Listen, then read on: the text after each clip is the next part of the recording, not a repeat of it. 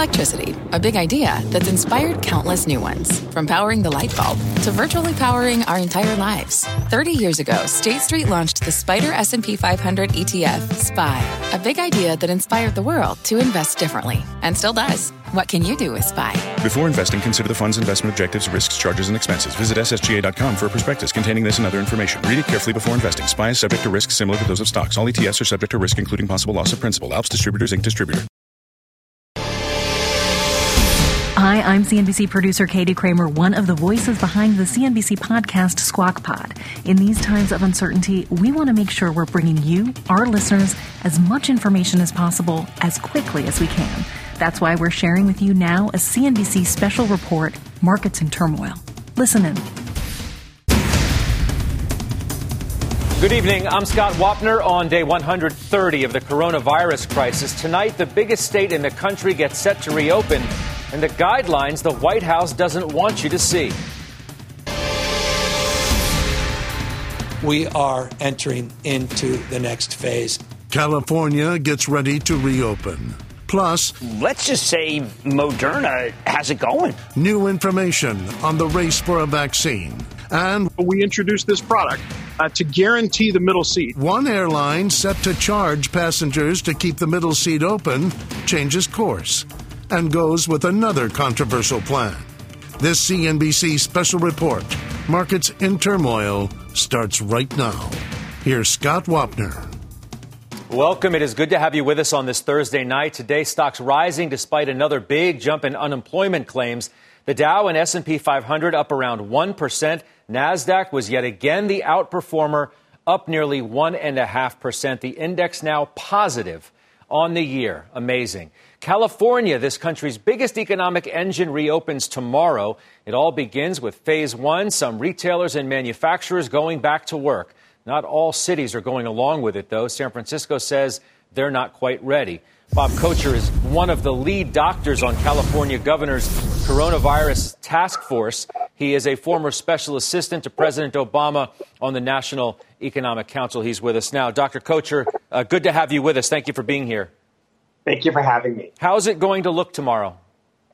It's going to look promising, I think, tomorrow. In California, we've scaled up testing so that people who need a test can get a test.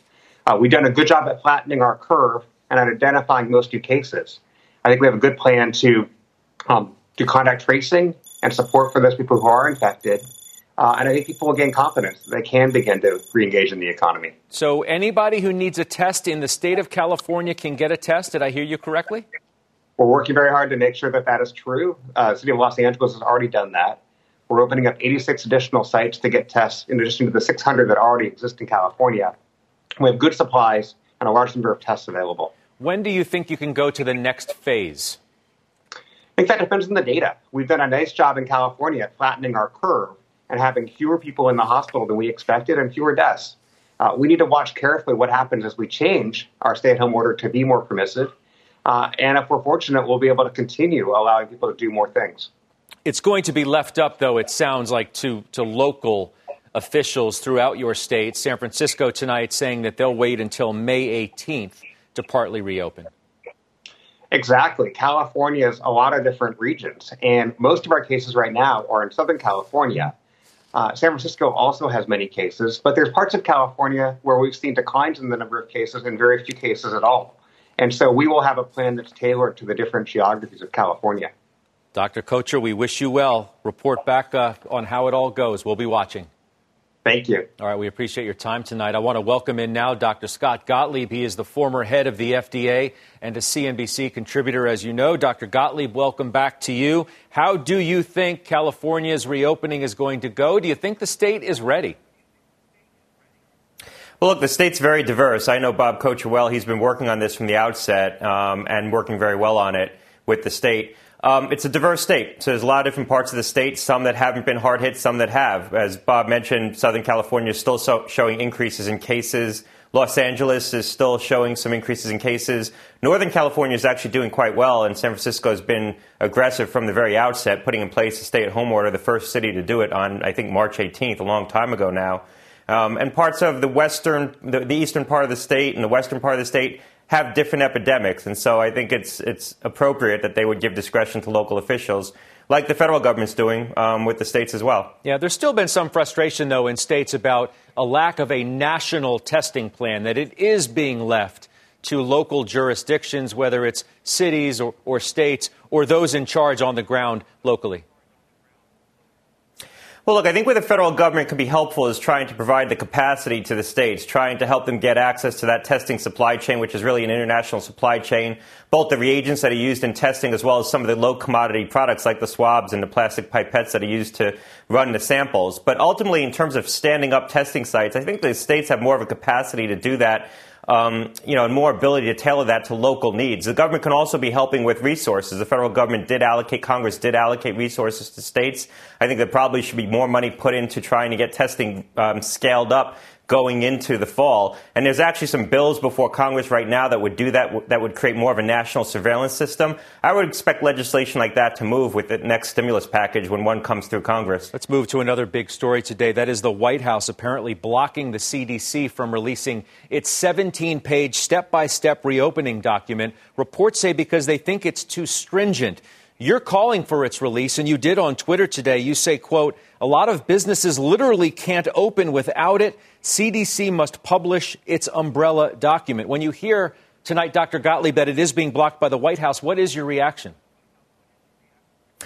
Well, the White House statement tonight was that it's too prescriptive, and they sent it back to CDC for revisions. It's not really clear if the revisions are going to be around the substance of it and the content or more the tone of the document. But the reality is that in a public health emergency, the CDC becomes the de facto regulator for a lot of businesses. There's literally some businesses that can't reopen without permission from the CDC, but a lot of businesses don't want to reopen without permission from the CDC, especially travel-related things and transportation-related businesses.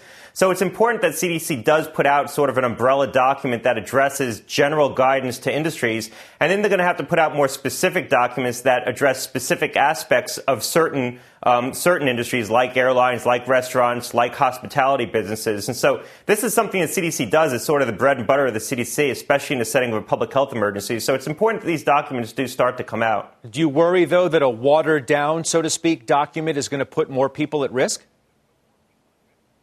Well, we'll see what it is. I mean, I think it's important that the CDC be able to give clear guidance and guidance that's detailed enough that it gives good direction to businesses on how to provide safety. I think the irony here is that if the concern is that this may be too prescriptive for businesses and actually impede flexibility, impede business from going forward, the opposite is true to a large degree, that in the absence of guidance, a lot of business can't go forward. And so I think it's very important that CDC speak in a timely fashion. Typically, it would be putting out these kinds of guidance documents in the setting of a public health emergency as we look to try to resolve some of these issues. You comfortable, Dr. Gottlieb, with the way that some states are extending their stay-at-home guidelines? I heard from one very big investor today who wonders locally here in the New Jersey area whether it's too strict for too long and that we should start letting some businesses reopen sooner, thinking that people are going to be smart enough to deal with this in the right way. Restaurants, for example, even opening at 25% capacity is better than those staying closed for too long, even over Memorial Day weekend, which for some is a big weekend for business. Yeah, well, look, I've had conversations with the New Jersey governor. I don't want to second-guess the decisions of the governors because they understand what the situation is like on the ground. I think that a lot of states are diverse and can give discretion to local officials to make different kinds of decisions like what California is doing. But in some respects, New Jersey might have been the hardest-hit state. We think of New York as the hardest-hit state, and New York City was very hard hit. But as a state, when you look at the data coming out of New Jersey in terms of how hard hit they were, the positivity rate, the number of positive cases they still have as a total of what's being tested, the burdens on their hospitals, New Jersey was extremely hard hit, and in some respects we could argue was the hardest hit state. So it doesn't surprise me that coming out of this, they're going to be the most cautious. We know that a number of states, Dr. Gottlieb, are opening, yet they don't meet some of the guidelines that the White House had put out initially. Do you think that in some respects the White House is going for a de facto herd immunity here by pushing people to reopen perhaps earlier than they may be ready to do and see what happens, essentially? I've seen some suggestions of that. Yeah, I certainly don't think that. The reality is that we are a long way from herd immunity. Even if we continued at the current rates of infection, which hopefully we won't, hopefully we will see some slowing as we head into July and August. But even if we continued at 30,000 infections a day diagnosed, which is really probably 300,000 infections at least, because we're not diagnosing more than probably 10% of the infections. But even if we continued on this trajectory, by September 1st, about 15% of the U.S. population would have been infected with coronavirus, which is far, far short of herd immunity. So I highly doubt, I mean, the White House has good models and they know the math better than I do. I highly doubt that in the back of their head there's any kind of plan to get to a de facto herd immunity by reopening. I think what the White House is doing is what they've done from the outset, and you can criticize it or you can laud it, but what they've done is give discretion to local officials and governors to really make the decisions about what's happening within their states. And so the White House isn't pushing the states, really. They're not impeding the states. They're largely leaving it up to the states. Dr. Gottlieb, I'm going to ask you to stay with us. We'll go to another big story, then come back with you. That is the FDA clearing Moderna's coronavirus vaccine for a phase 2 study today. CNBC's pharma reporter Meg Terrell with us live yet again. Meg, what can you tell us? Hi, Scott. Well, the timelines that Moderna had laid out were already going to be the fastest vaccine development in history if they were successful. But now they're sped up by a few months. And they said today that the phase 2 has gotten the go-ahead by the FDA to start. They are also finalizing the protocol for their phase 3 study, which now they say they expect to begin in early summer. They'd previously said just a couple weeks ago they were expecting that to start in the fall. They say if all goes well, they could be seeking potential regulatory approval and potentially receiving that as early as 2021. So what does this phase 2 study look like? Well, the phase 1 study initially enrolled just 45 patients and now is adding more. The phase 2 will enroll up to 600 participants, half 18 to 55 and half over 55. The participants will be followed for 12 months.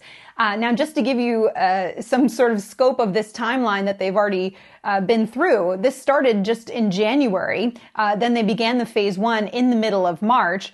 In April, they were awarded that almost $500 million government support award from BARDA. And May 1st, they established that manufacturing collaboration with Lonza to potentially be able to make up to 1 billion doses per year. But these timelines that Moderna and others are talking about would shatter historical records. And just to give some scope of this, there was a study published in 2013 that looked at hundreds of vaccines between 1998 and 2009. They found on average it took more than 10 years for these to go from preclinical work, so before human testing, to get on the market. And there was only a 6% probability of success. Now, that's a lot lower than we hear about for other areas.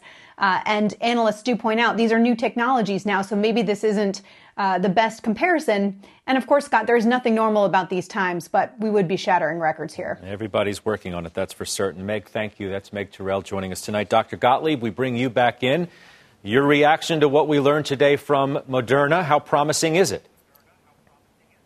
Well, look, it's all good news. Pfizer, which is a company I'm on the board of, announced yesterday that they were going into a phase 1, phase 2 study, a pretty robust study. Moderna announced today that they're now going into a phase 2 study, which they had previously disclosed in April. They said that they expected to be in a phase 2 study in the second quarter, so they've been able to stick to that timeline. J&J's moving forward. Merck has a program underway. This is all highly encouraging. I mean, there's a number of companies that really have the capacity to bring this over the finish line and manufacture at scale, all pretty far along. And I would say all the companies right now are, largely at equivalent points in terms of where they are in the development process. By the fall, we should have doses sufficient to start large phase 3 studies, large efficacy studies, to further evaluate the safety and effectiveness of these vaccines and potentially use them therapeutically while we continue to study them in the setting of an outbreak, if we were to have one in the city, where you can deploy the vaccine into a large study and use it to help ring-fence the infection while you continue to study it. But all the companies have said that they should have doses sufficient to do that by the fall. So this is all very promising. Is there a chance that the virus, Dr. Gottlieb, surprises us and doesn't come back as fierce as some worry in the fall? Sure. I mean, absolutely. I think that that's not the base case. I think it's going to come back in the fall. Other coronaviruses have been seasonal viruses and they don't just go away. There's a good chance that there's a seasonal aspect to this, and we do see it dissipate in July and August. And if you remember in 2009 with the swine flu, H1N1, that circulated in epidemic levels all the way into June. And then it sort of just collapsed in July and August, and we had a pretty quiescent July and August. And then it came back in September and became epidemic again. And so there is a possibility that as we get into the depth of the summer, this does kind of go away. I mean, it certainly stops circulating at the levels it is now. But I think we have to expect that it's going to come back in the fall. Now, by the fall, we should have much better tools. And hopefully we have the capacity to keep up with the infection and control it from becoming certainly epidemic again, but even large outbreaks in American cities. And so that's what we have to be working towards. But we'll have much better tools going into the fall than we did this go around. I want to continue to talk about some of those tools. Stand by. We'll be back with you in just a moment because the University of California, San Francisco is now launching a contact tracing training program to help track the spread of the virus. The process could be crucial, as you know, in containing the illness. With us tonight is the principal investigator of that program, Dr. George Rutherford. Dr. Rutherford, I appreciate you being here. Can you give us an idea of how all of this is going to work?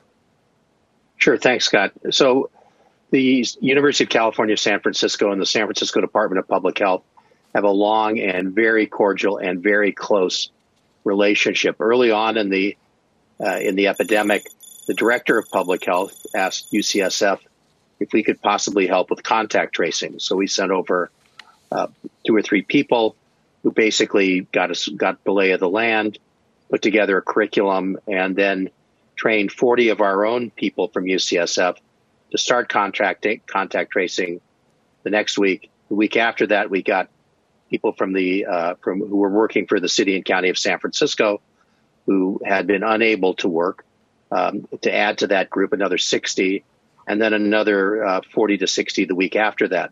So currently the workforce is made up by some people from UCSF, a lot of people from the city and county of San Francisco who have been repurposed for this, people from the city attorney's office, the assessors, city librarians, and then some of our medical and nursing students who are doing it for credit, and some retired clinicians from the San Francisco Department of Public Health. How difficult? And basically, it's a sorry for interrupting you, but how difficult is the process itself, just to do the contact tracing, to get people to be able to find the right people and to get the people they find to be able to give them the truth? Well, it's not without its complications. So it starts with the person who's been reported as having the disease. There has to be an intake interview to understand with whom they've been in close contact over the last 5 days.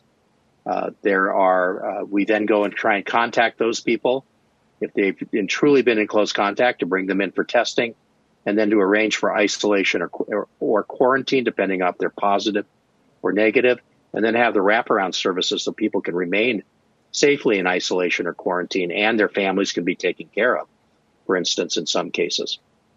It's a very big task. How many people do you think you'll ultimately need in what is a very big state? So in California, the first order is to train 10,000 people for the state. And that's on top of a workforce of a few thousand who are already in these kinds of roles. So it's by the end of the month. So it's pretty much of a Herculean task, but we're up to it. And we have partners at UCLA who are terrific, and we're pushing it forward. We will all be rooting for you. That is for certain. Dr. Rutherford, I appreciate your time this evening. Thank you for being with us. Thanks very much, Scott. All right, let's bring back in Dr. Gottlieb as we finish our conversation. How is this going to go, Dr. Gottlieb? Are we going to be able to pull off a Herculean task, as that doctor told us?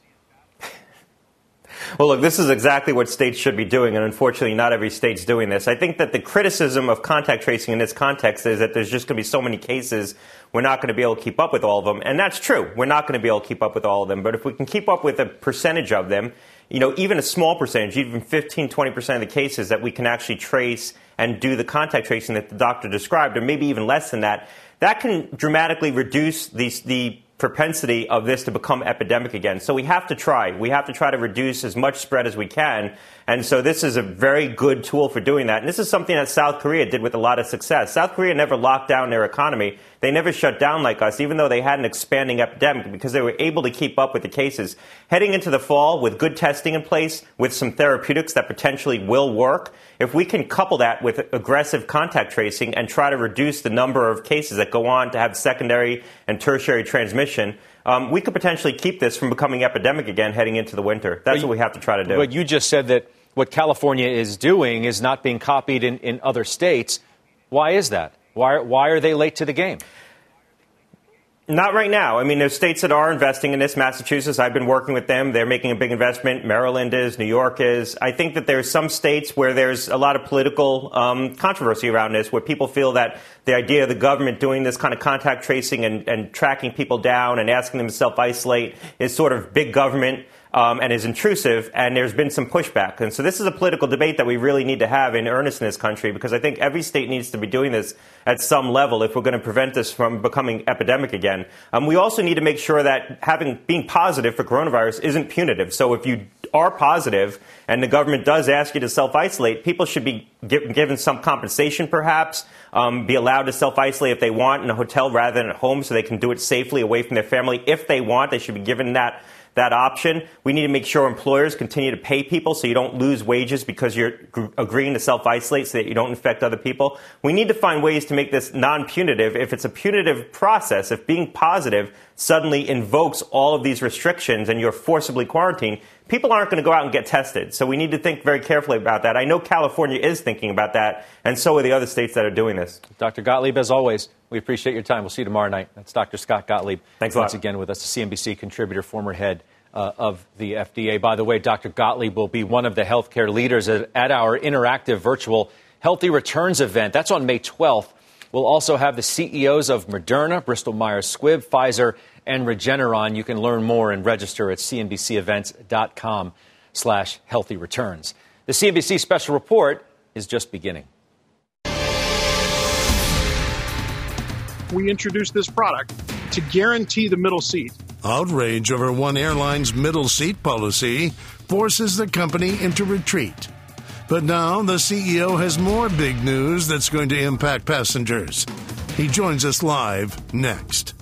And how one of the hottest stars in the country is stepping up in a time of crisis. Before the break, images from around the United States on the 130th day of the coronavirus crisis.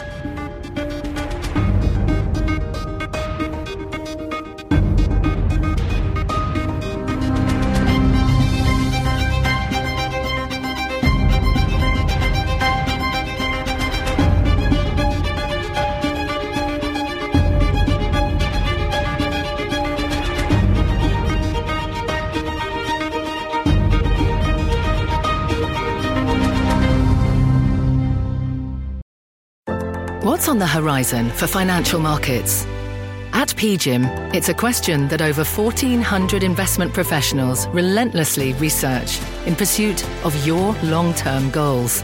Specialized across asset classes, but united in collaboration, our teams provide global and local expertise.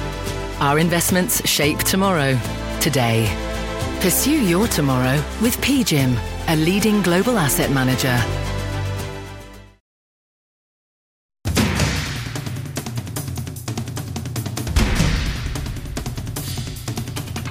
Welcome back. Here are the latest headlines tonight on the virus. The Federal Reserve says consumer borrowing in March fell for the first time since 2011 as credit card use plummeted. The FDA pulls approval for dozens of manufacturers of N95-style masks in China after they failed to meet standards. Disney Springs, which is an outdoor shopping and dining area, will start a phased reopen May 20th. It is Disney's first U.S. property to do so. And President Trump says he will be tested daily after one of his valets tested positive for the coronavirus. Well, the All-In Challenge has raised more than $33 million so far to feed the hungry. Tonight, pop star DJ Khaled and e-commerce mogul Michael Rubin on how they're stepping up.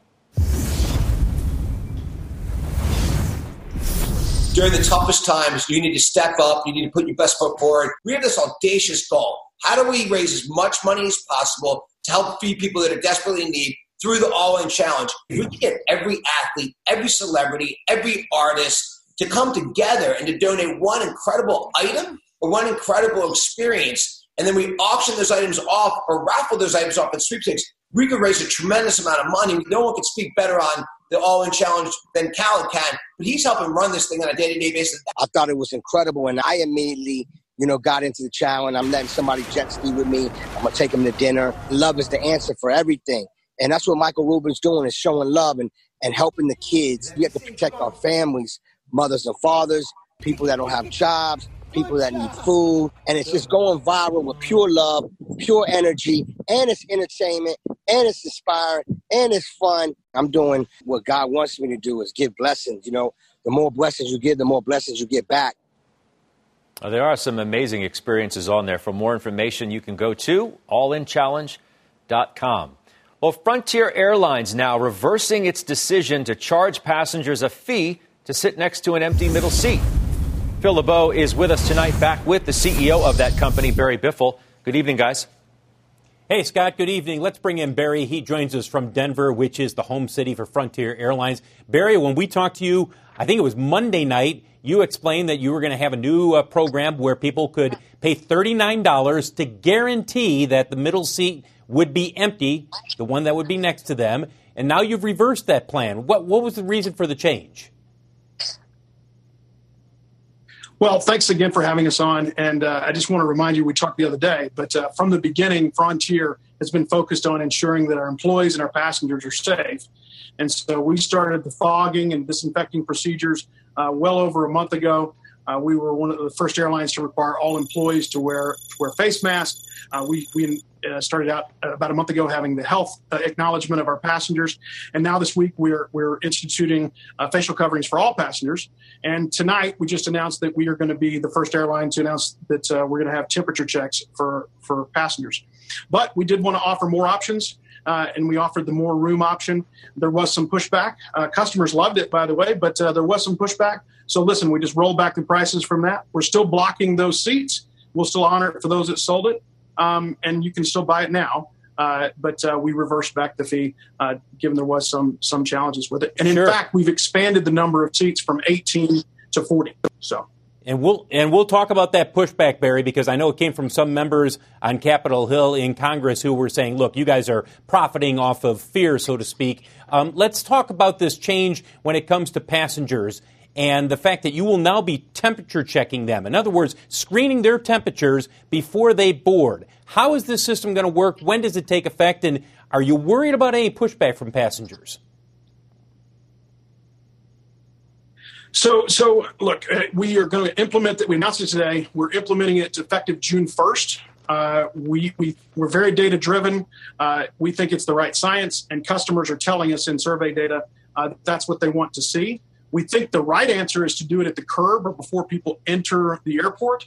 And I know the TSA and the various airport organizations are working on putting together a program, but we felt it was so important. We need to get out there and do this now, and we may change if and when they put theirs in place. But what will happen on June 1st is when you go to board the aircraft, when you walk up to give your phone or your boarding pass, we'll be checking your temperature with a infrared thermometer like you've seen, I'm sure, in Asia and other places. And so if you pop over 100.4, we're going to pull you to the side. We'll wait 10 minutes. And if you continue to have a fever, we're going to see if you can get some care, but you don't need to be on board our aircraft at that point.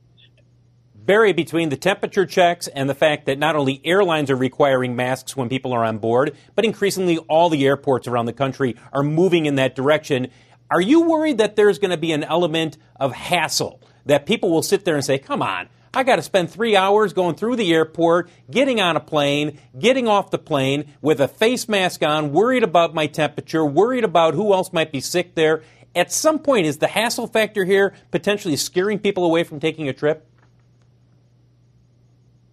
Well, I think after 9/11, I think that was probably one of the best examples in history where we instituted the TSA, lines got formed and so forth. But this is a very fast procedure, Phil. This can be done literally in seconds. You literally just pull a trigger and it tests the temperature. So I think given the peace of mind that people will have knowing that they're safe, that everyone else on board, I mean, wouldn't you like to walk in a room and know that everybody else doesn't have a fever? So I think that's what we got to do to keep people safe. Mr. Biffle, it's Scott Wapner. I do appreciate you being back with us. You said a few moments ago when Phil was asking you about the rollback of making the folks pay for an empty middle seat, you said, quote, customers love that. I'm trying to figure out which customers would love having to pay more for their safety. I mean, that was the criticism, that you were putting a price on people's health. And I'm wondering whether tonight you regret that decision from the start. Well, look, we listened to customers, and what they wanted is a guarantee of that. And a lot of airlines are saying they're making best efforts and so forth. And we wanted to be able to offer a guarantee. And there's weight and balance considerations and all kinds of things. But I think what's most important, Scott, is there's a lot of confusion about Frontier. Our average fare is literally $50 over the last year, compared to $200 with many of the big carriers. Our seat assignment fees are very, very inexpensive. Our total price would still be under $100 in that example. But look, we can talk about could have, would have, should have, but we have rolled it back. But the opportunity is still there. So Scott, you can book a ticket on Frontier and fly with the blocked middle seat. It's still available. Just we rolled back the incremental price. You're always a salesman. Barry Biffle, appreciate it. Phil LeBeau, of course, I appreciate you bringing this interview to us this evening as well. Gentlemen, be well. Here's what's coming up on this CNBC special report, Markets in Turmoil.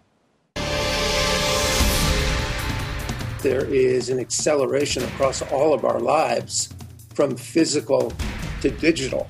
In the case of health insurance, you're seeing a rise in the number of cases. See what top CEOs are seeing when we give you the view from the top. Next. Also tonight, policing the trillions of dollars earmarked for American business.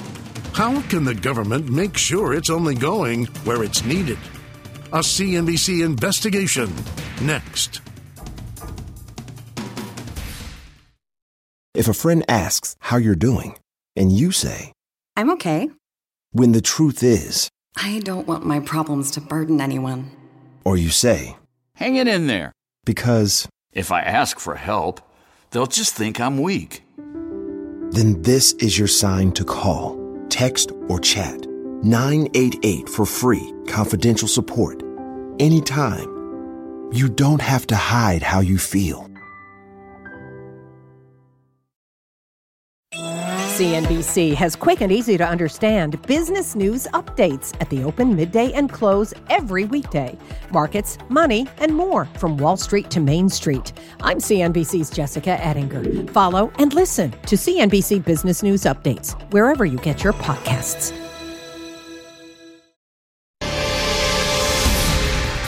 We want to ask the Treasury and the Fed, what's your strategy? What's your focus? Tonight, a CNBC investigation. How is the government making sure all that money goes to the businesses that need it? And the playbook that I've had for a long time is cash is king. What the nation's top executives are saying about our path forward. This CNBC special report continues. Once again, here's Scott Wapner. Tonight's highlights of CEO interviews seen throughout the day here on CNBC starts with PayPal's chief executive and his path forward. On May 1st, higher than Black Friday, higher than Cyber Monday of last year, and revenues jumped up to about 20% in April.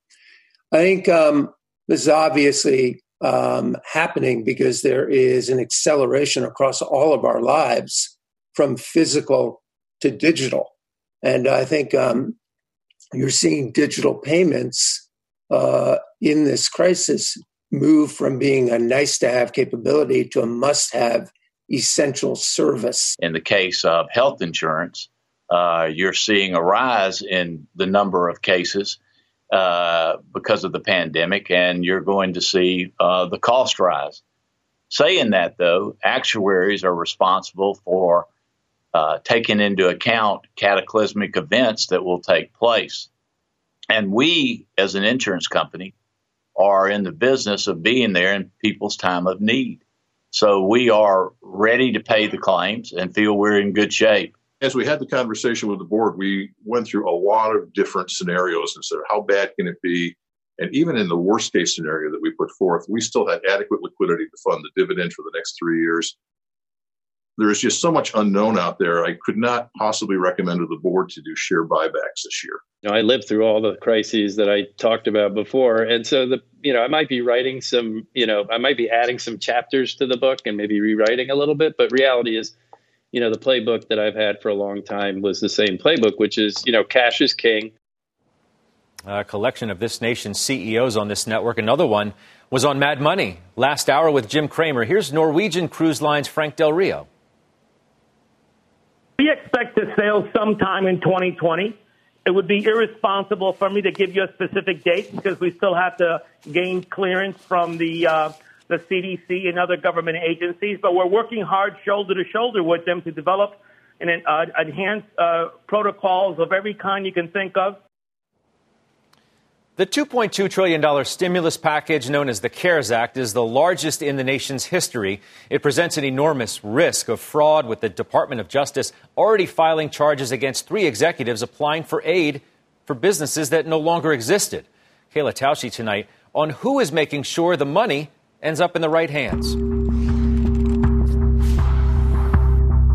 It's the most expensive piece of legislation in American history, a $2.2 trillion spending package that lets the Federal Reserve lend $5 trillion more. With all commerce halted, lawmakers loosened rules to get the money out fast. The more requirements we came up with, the harder it was going to be to get the money out the door. The goal here is to get money out quickly. Even if 1% is misused, that's $70 billion. So who's policing all this money? The law lets Congress appoint 5 members to oversee the corporate loans, with virtual meetings, no chair yet, and a nebulous goal to ensure well-being. We want to ask the Treasury and the Fed, what's your strategy, what's your focus, how do you design this in order to benefit the economy as a whole, and then how do we do it in a manner where the benefits exceed the costs of this kind of an intervention in our economy? Bharat Ramamurthy, an advisor to Senator Elizabeth Warren, says he wants to make sure companies who get this money are keeping people employed. What are we getting for the $500 billion that we gave the Treasury in this program? And are the benefits of that flowing through to working people, or are they being shunted off mostly to executives and to shareholders?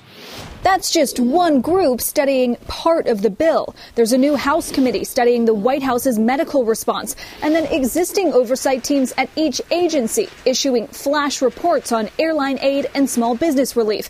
And there are 2 inspectors general in particular. For one, President Trump tapped White House attorney Brian Miller to oversee Treasury payouts. I will be independent. I'll follow the facts wherever they lead. The second is chosen by agency watchdogs to chair another pandemic committee. President Trump removed their first choice, Glenn Fine, the Pentagon's acting IG, and replaced another member of the committee, acting IG for Health and Human Services, which last month disclosed shortages in medical supplies. President Trump said that report was biased. So give me the name of the Inspector General. Could politics be entered into that? Ethics experts say lawmakers should better protect them in the future, but anger from Main Street should keep these watchdogs motivated. Certainly, they're always under threat of being fired, as Glenn Fine was by the president. But I think people are paying attention to this now. Despite many of these leadership roles vacant or in flux, the reports are still due. The Congressional Oversight Commission's this week, and the Small Business Administration is preparing a quick study on its $600 billion loan program. A CNBC Change Research survey found overwhelming bipartisan support to make the rules on that program stricter to keep big companies from getting the funds. And if you have information on how the CARES Act is being implemented on the ground, please reach out to us. Investigations@cnbc.com. Scott? Kayla, thank you. That's Kayla Tausche reporting there. There is more ahead on this CNBC special report, Markets in Turmoil. Ahead tonight, turning the Four Seasons into a safe haven for medical workers. Before the break, images from around the world on the 130th night of this global pandemic.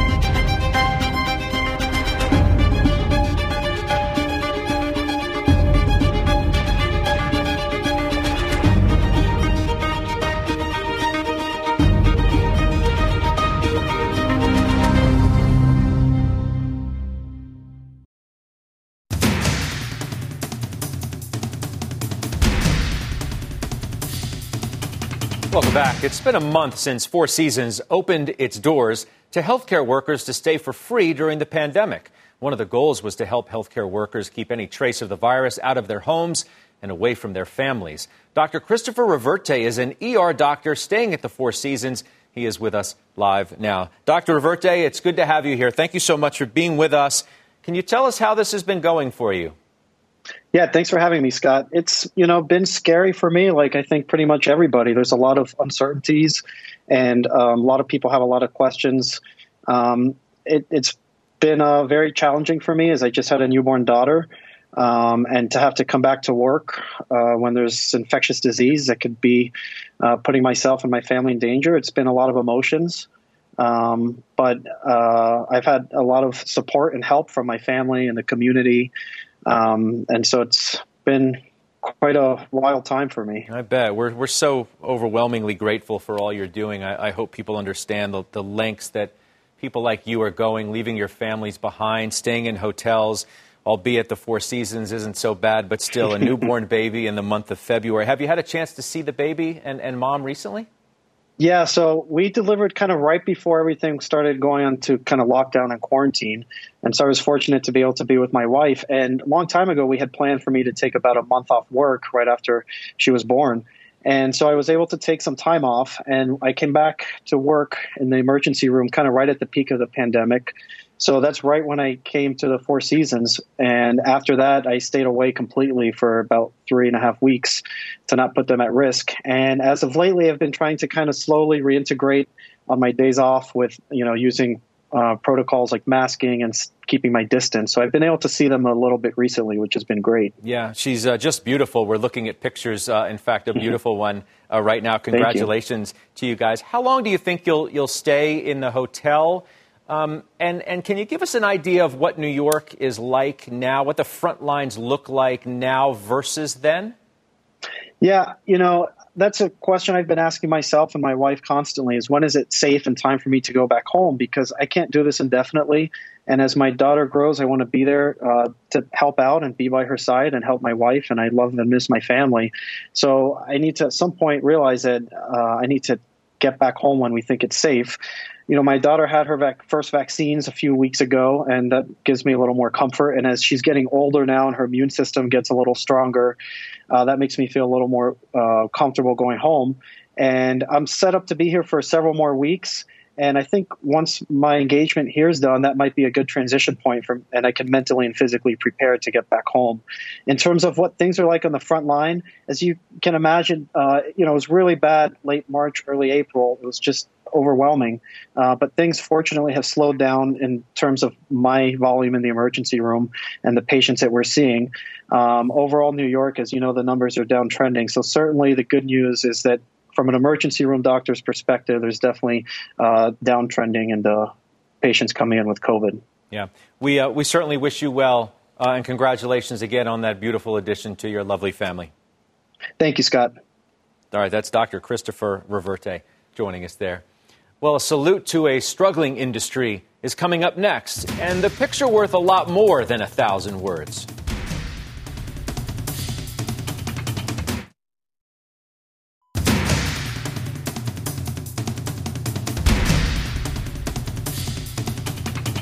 Welcome back on day 130 of the crisis. Here are the latest headlines for you this evening. More than 3 million Americans filed for unemployment last week, making it about 33.5 million over the past 7 weeks. Ford targeting a phased restart of its North American operations, including vehicle production, on May 18th. All three of the big three have now announced plans to restart.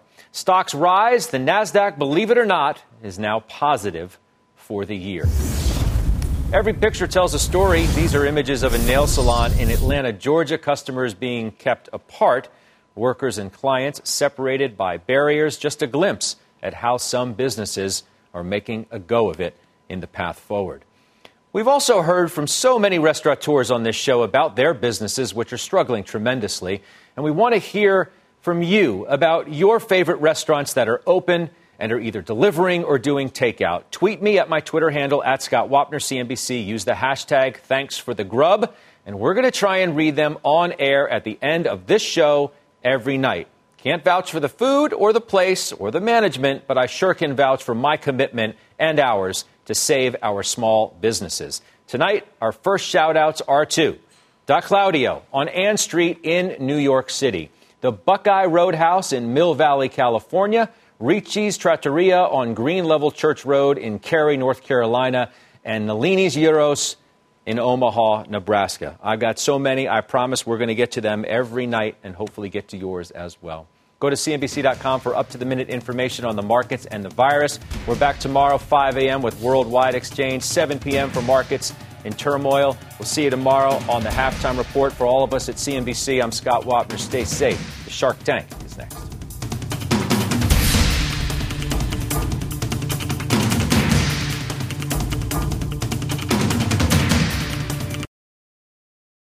If a friend asks how you're doing, and you say, I'm okay. When the truth is, I don't want my problems to burden anyone. Or you say, hang it in there. Because if I ask for help, they'll just think I'm weak. Then this is your sign to call, text, or chat 988 for free, confidential support. Anytime. You don't have to hide how you feel.